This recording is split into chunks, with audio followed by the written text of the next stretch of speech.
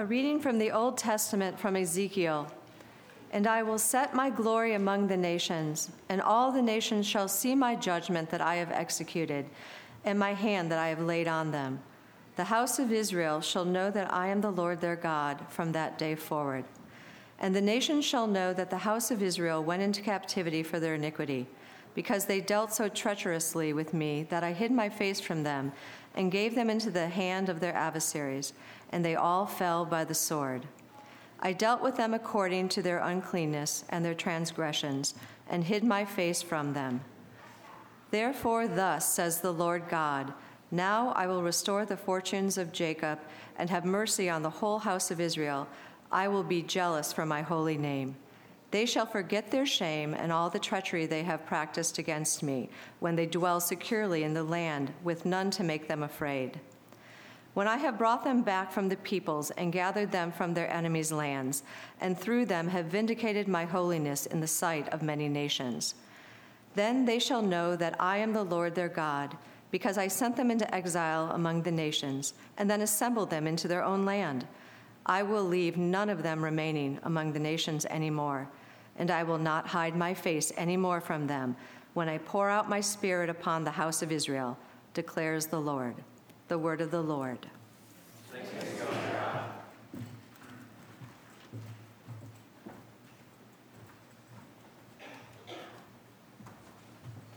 God. A reading from the book of Acts. In the first book, O Theophilus, I have dealt with all that Jesus began to do and teach, until the day when he was taken up, after he had given commands through the Holy Spirit to the apostles whom he had chosen. He presented himself alive to them after his suffering by many proofs, appearing to them during 40 days and speaking about the kingdom of God.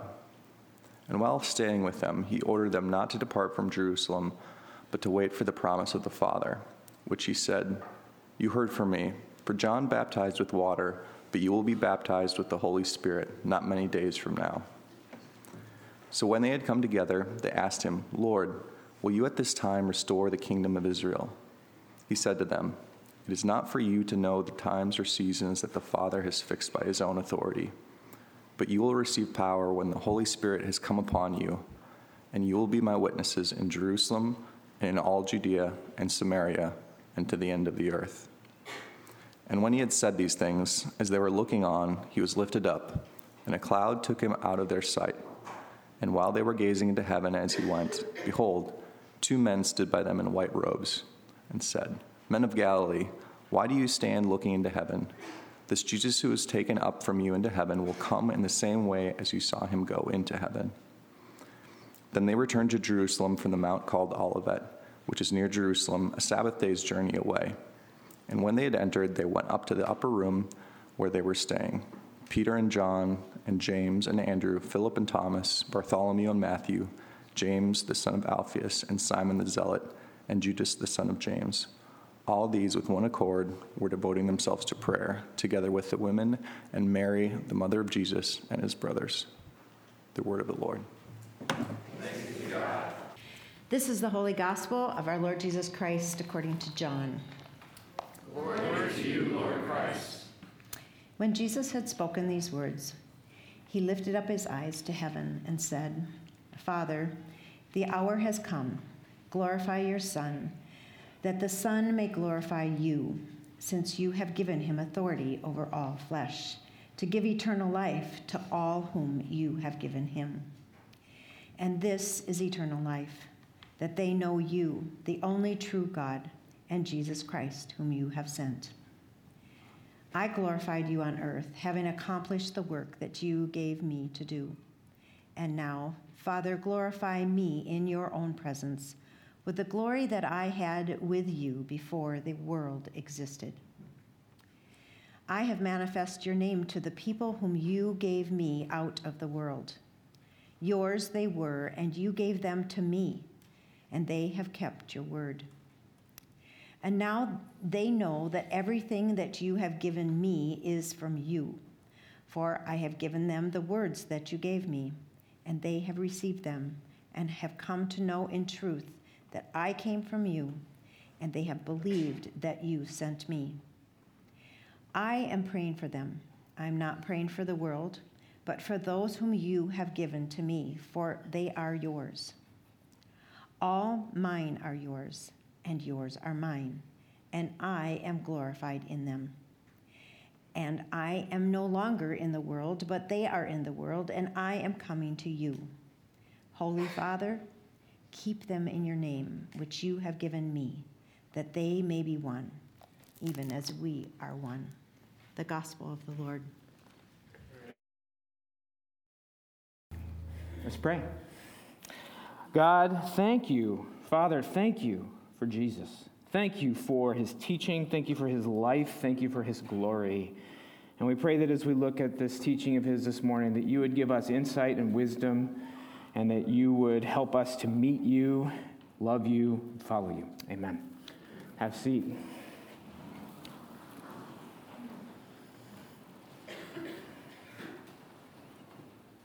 We all have our heroes. It's natural for us to look up to and emulate people. Usually our heroes end up being tied back to something that we love or are devoted to. Well, it's baseball season.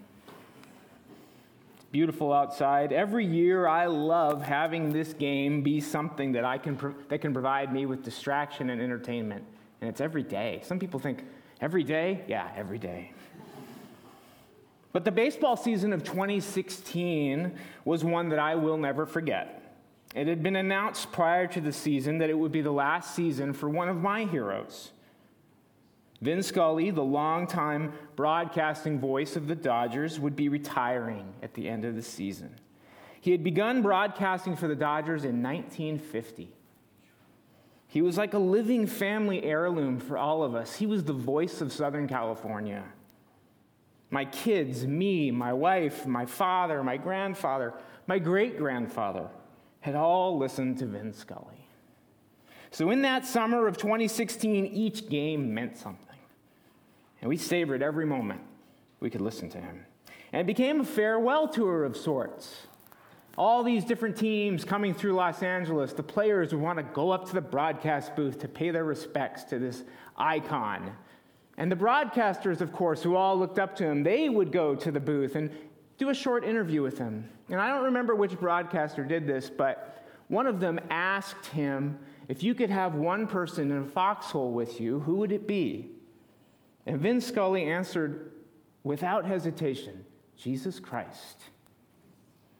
Now, from the years I had heard him, I knew that Vin Scully was a devout believer.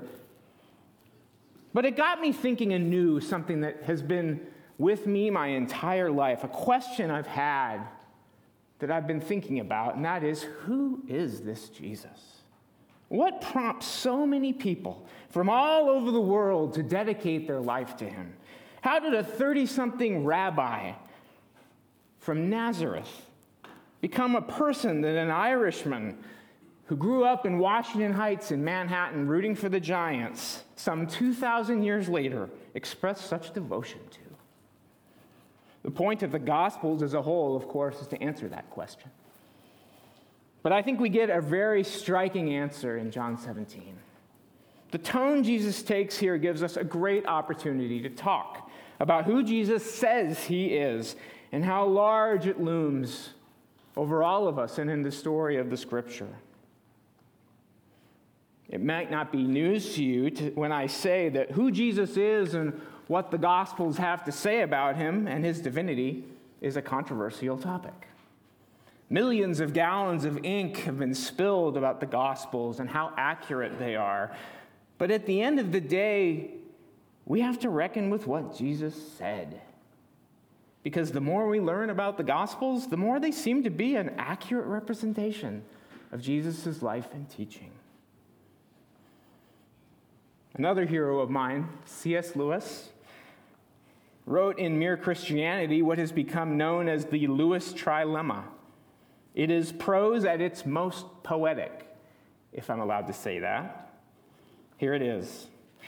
I am trying here to prevent anyone saying the really foolish thing that people often say about him. I'm ready to accept Jesus as a great moral teacher, but I don't accept his claim to be God. That is one thing we must not say. A man who was merely a man and said the sort of things Jesus said would not be a great moral teacher. He would either be a lunatic on the level with a man who says he is a poached egg, or else he would be the devil of hell. You must make your choice. Either this man was and is the Son of God, or else a madman, or something worse. You can shut him up for a fool. You can spit at him and kill him as a demon, or you can fall at his feet and call him Lord and God.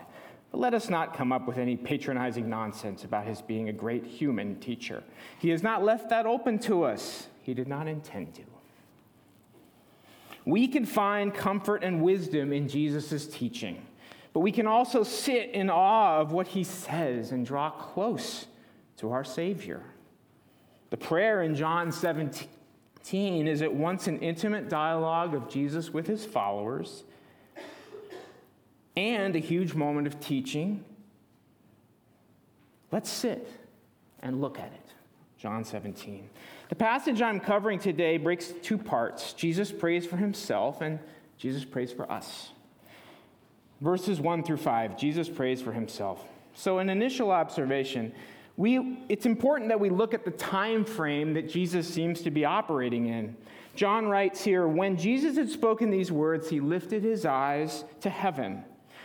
Jesus has just been giving his disciples some intense teaching about himself, about his Father, about the Holy Spirit. Judas has left. It's a very intense time.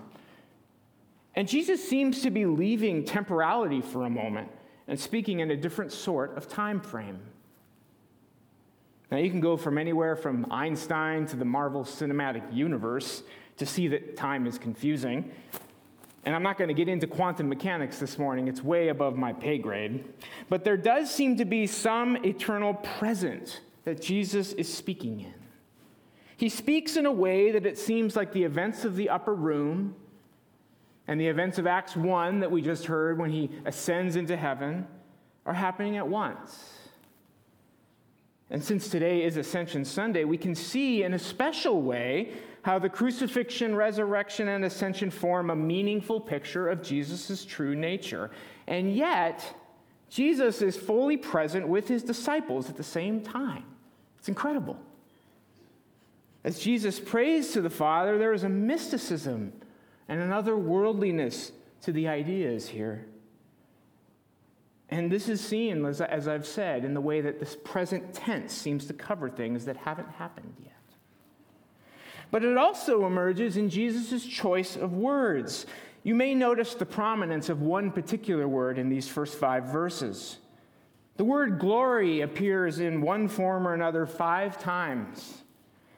And I think it's impossible to reflect on this passage without thinking for a moment what glory means. If any one of us prayed like Jesus did here, we would rightfully be called out for speaking in blasphemous and inappropriate way. But no one would ask God to glorify us. But it's totally appropriate for Jesus to ask this. Why? Well, when thinking about glory in this context, I really think it's important to consider the Hebrew Scriptures. The Greek word is doxa, and we all use that actually quite regularly. If you open to page 11 of your bulletin, you'll see it, since it's the word where we get the word doxology. But since Jesus was not speaking Greek to his disciples, thinking through what word he was probably thinking of is really important, and that word is the Hebrew word kavod. This word is the word that we use every time we think about the glory of the Lord coming on the temple or the tabernacle. But there's an important nuance to the word that brings it home for us in this context. The word can also mean honor.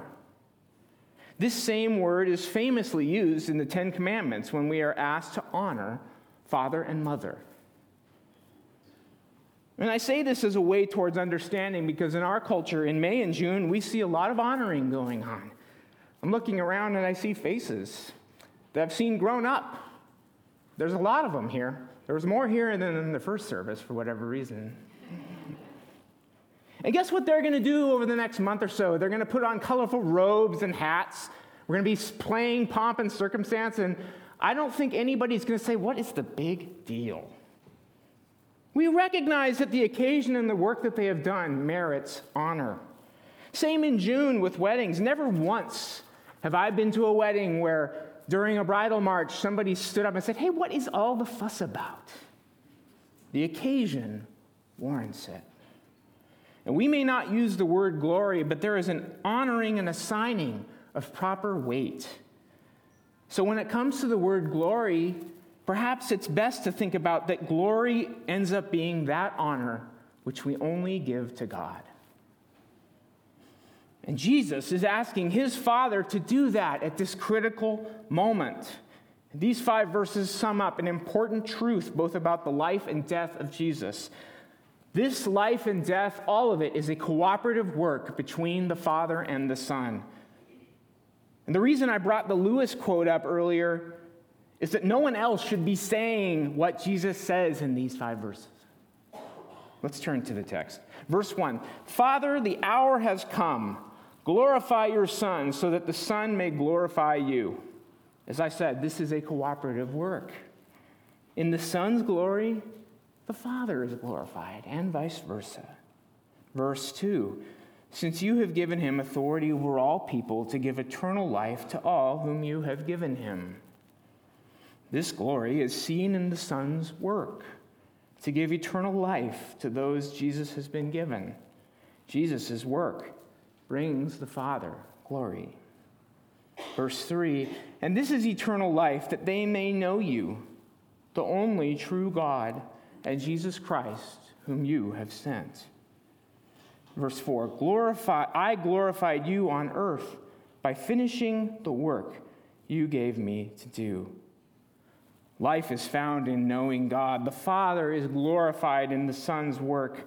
And this is seen all throughout the Scriptures. The incarnation is sort of the pinnacle. But John tells us in chapter 1 of his gospel that all things came into being by the Word, Jesus. The Father was glorified in that work. And all he could say at the end of the days was, "This is good." And he is glorified in the work Jesus will do over the time from this prayer until the ascension. As he finishes the work the Father gave him, that brings honor to the Father. Verse 5, "So now, Father, glorify me in your own presence with the glory that I had in your presence before the world existed." This phrase really brings out the awareness Jesus has of who he is and what his proper place is. It speaks to the awareness Jesus has of the importance of his work. No one else can say this. "Glorify me with the glory I had in your presence before the world existed." John loves talking about this. If we go back to John 1:1, we see it. "In the beginning was the Word, and the Word was with God, and the Word was God." John 8:58, we see it. "Before Abraham was, I am." As we move into the beginning of Jesus' prayer for his disciples in verse 6, remember who this person is who is praying for his disciples, for us. Jesus is openly saying to his Father in front of the disciples, "I existed in glory before any of this existed." It's incredible. So Jesus prays for us, his disciples. Verse 6, "I have made your name known to those whom you gave me from the world. They were yours. You gave them to me, and they have kept your word." It's really encouraging to me how highly Jesus speaks of his own followers here, especially because of what we've seen and what we know about ourselves. We focus at times on the disciples' fallibility, and we don't do that because we like to watch people suffer. At least I hope not. We do it because we see ourselves in their fallibility. We are like them, and it comforts us that the people that Jesus called his disciples mess up. But look at what he says about them. He says that they are a possession of the Father and the Son.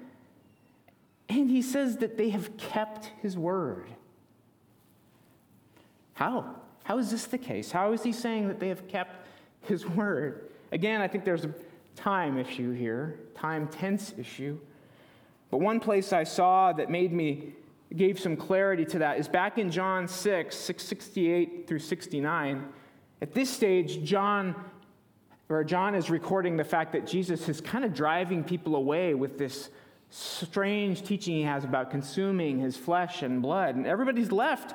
And Jesus looks at his disciples and says, "Are you going to go away too?"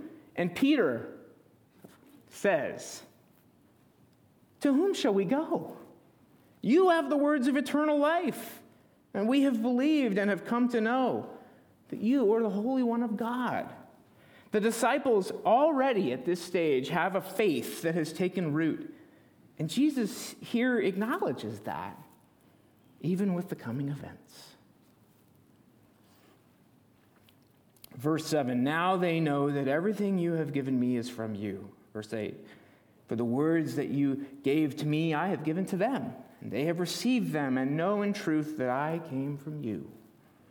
And they have believed that you sent me." And there's this wonderful interplay here between Father and Son. The identification they have, though they are not the same. If we go back again in John's Gospel to John 14, the Apostle Philip has this interaction with Jesus. Philip said, "Lord, show us the Father, and it'll be enough for us." And Jesus answered, "Don't you know me, Philip? Even after I have been among you for such a long time, anyone who has seen me has seen the Father. How can you say, 'Show us the Father'?" The remarkable cooperation between Father and Son here shows us some very tangible things about our invisible God. Verse 9, "I am asking on their behalf. I am not asking on behalf of the world, but on behalf of those whom you gave me, because they are yours." There is a particular love depicted here that Jesus has for his followers, for his disciples. Clearly, God loves the whole world, a fact that John famously records earlier in his gospel when Jesus tells Nicodemus that God loved the world so much that he gave his only Son for it. But Jesus still makes a distinction. D.A. Carson puts it like this: "However wide is the love of God, however salvific the stance of Jesus toward the world, there is a peculiar relationship of love, joy, intimacy, disclosure, obedience, faith, dependence, joy, peace, blessing, and fruitfulness that binds the disciples together with the Godhead." And the comforting truth of this is that Jesus is extending this to us. Verse 10, "All mine are yours, and yours are mine, and I have been glorified in them." He finds glory in the ministry of his disciples. Verse 11, "And now I am no longer in the world, but they are in the world, and I am coming to you. Holy Father, protect them in your name that you have given me, so that they may be one as we are one." And this brings us full circle back to the issue I started with, time, tense. Jesus is sitting with his disciples. How can he say he is not in the world? I think it reaches back to verse 1 when Jesus lifts his eyes to the heavens. And this almost reminds me of the transfiguration, minus the extraordinary white garments. Something is happening here whereby Jesus is both present with them and acknowledging his ascension and glorification. And he is praying for them and us. He knows that the world is dangerous, and he wants his flock to be protected. We need him. We take comfort in him. It is a loving and compassionate teaching from this rabbi who called himself the Good Shepherd. He loves his flock. So this week, my wife Stephanie was preparing a Bible study on the book of Titus, and a conversation that we had ended up with me having to rework the last part of the sermon. We started talking about Christ's hiddenness. Here's a couple of passages. Titus 2:11 through 13. "For the grace of God has appeared, bringing salvation for all people, training us to renounce ungodliness and worldly passions and to live self-controlled, upright, and godly lives in the present age, waiting for our blessed hope, the appearing of the glory of our great God and Savior Jesus Christ. Colossians 3:2-3. Set your minds on things above, not on things that are on earth, for you have died, and your life is hidden in Christ. John 17 shows us a Jesus who is at once with his disciples, asking for glory, yet still remains hidden. He asks to be glorified, and there's a sense in which he's asking to be revealed in a new way to his disciples. The Father answers that prayer. In the work he is about to do, Jesus is glorified. In verse 1, Jesus says that the hour has come, and then he asks to be glorified, and it is very easy to see this in the resurrection and the ascension. Those two moments in the life of Jesus scream glory. Rising from the dead and floating away into the clouds kind of scream that. But it's also seen in the crucifixion. But how could a death of shame contribute to that? Because Jesus, in cooperation with the Father and Holy Spirit, does this work. This passage makes clear that Jesus had a different role from the Father and the Spirit, but one cannot separate him from the Father and Spirit in this work. That's why there's glory in it. The passion, resurrection, and ascension are a cooperative work between the three members of the Godhead and reveal glory, their true nature. But even with those remarkable revelations, all that we've walked through over the last months, there's more to come. We wait still for Jesus to appear again and ultimately be revealed. That's why John's last great writing is called Revelation. We must realize that Jesus is with us, but is hidden. After all, Paul says our lives are hidden in Christ. But we still can take comfort because he's with us in his hiddenness, and he still intercedes for us. He prays for all of us in today's passage, and Hebrews 7:25 says that Jesus lives to intercede for us. While he remains hidden, we still seek him, follow him, and keep our eyes on him. As Jesus says in verse 11, we need protection in this world so that we can be unified in him. I started off this message today talking about some heroes. On Friday, another one of my heroes, Tim Keller, died. It's great to have people we can look up to in the faith, whether they are close to us or we can admire them from afar. The only time I ever interacted with Tim Keller was a short Twitter thing. I asked him a question. He was taking questions, and I asked him, "Where do you like to be in New York the most?" And he said, "Home."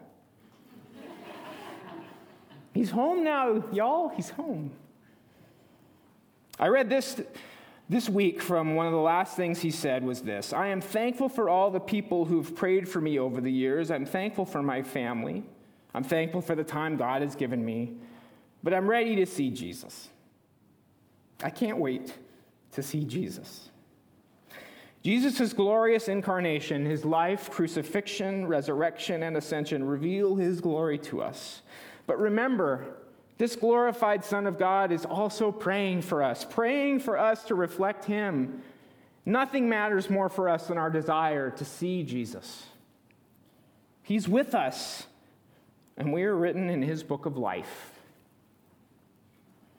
The three heroes I mentioned this morning are great models to me of people who wanted nothing more than just to be near Jesus. Let's take delight that we have life knowing him. For we are more sinful and flawed in ourselves than we ever dared believe. Yet we are more loved and accepted in Jesus Christ than we ever dared hope. Let's pray. God, by whom the meek are guided in judgment and light rises up in darkness for the godly, grant us in all our doubts and uncertainties the grace to ask what you would have us do, that the spirit of wisdom may save us from all false choices, that in your light we may see light, and in your straight path we may not stumble. Through Jesus Christ our Lord. Amen.